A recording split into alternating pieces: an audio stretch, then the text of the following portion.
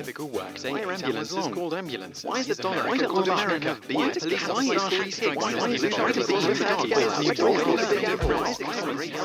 Hi, welcome to Weekend Wise, the weekend's version of the daily knowledge podcast from todayifoundout.com, where we answer one of life's big why questions. Why we call it piggyback when we carry someone on our back. Funny how not one of us can likely name a time when we have ever seen a pig carrying something on its back, yet we rarely question the term piggyback. How could this be? As with many English terms, we have to think back, way back. And usually, over time, we find a logical progression that allows us to come to a better understanding of a term commonly used that otherwise seems most illogical. To understand the logic behind the term piggyback, we must go back as far as the year 1564 or thereabouts. Back in the 16th century, goods were transported in packs that people carried on theirs or animals' backs.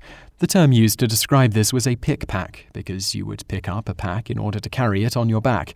Seems logical enough so far, right? But how does the omnivorous domesticated hoofed mammal with sparse, bristly hair and a flat snout for rooting in the soil fit in here? Pick-pack eventually became pick-a-pack, which still makes sense. Pick a pack and carry it on your back. Eventually, because an individual was picking a pack to carry on his back, the term pick-a-pack became pick-a-back. Turns out, though, that the insertion of the A caused a problem that ultimately paved the way for the original phrase pick-pack to become piggyback. How? Due to the pronunciation of the term as a whole, pick-a-pack often sounded like pick-I-back, which sounded like picky-back. Of course, piggyback made no sense at all to those who didn't understand the progression of the phrase, which was pretty much everyone by the 18th and 19th centuries. This ultimately gave rise to the term piggyback around this time for people carrying a pack on their back, and by the 1930s, the definition further progressed to describe riding on someone's back and shoulders.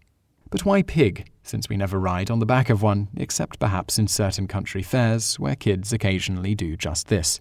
Well, it was the only animal that sounded like picky, and piggyback made no sense, so surely picky was really supposed to be piggy, right? Thus, folk etymology won the day in this case. That's how English works sometimes.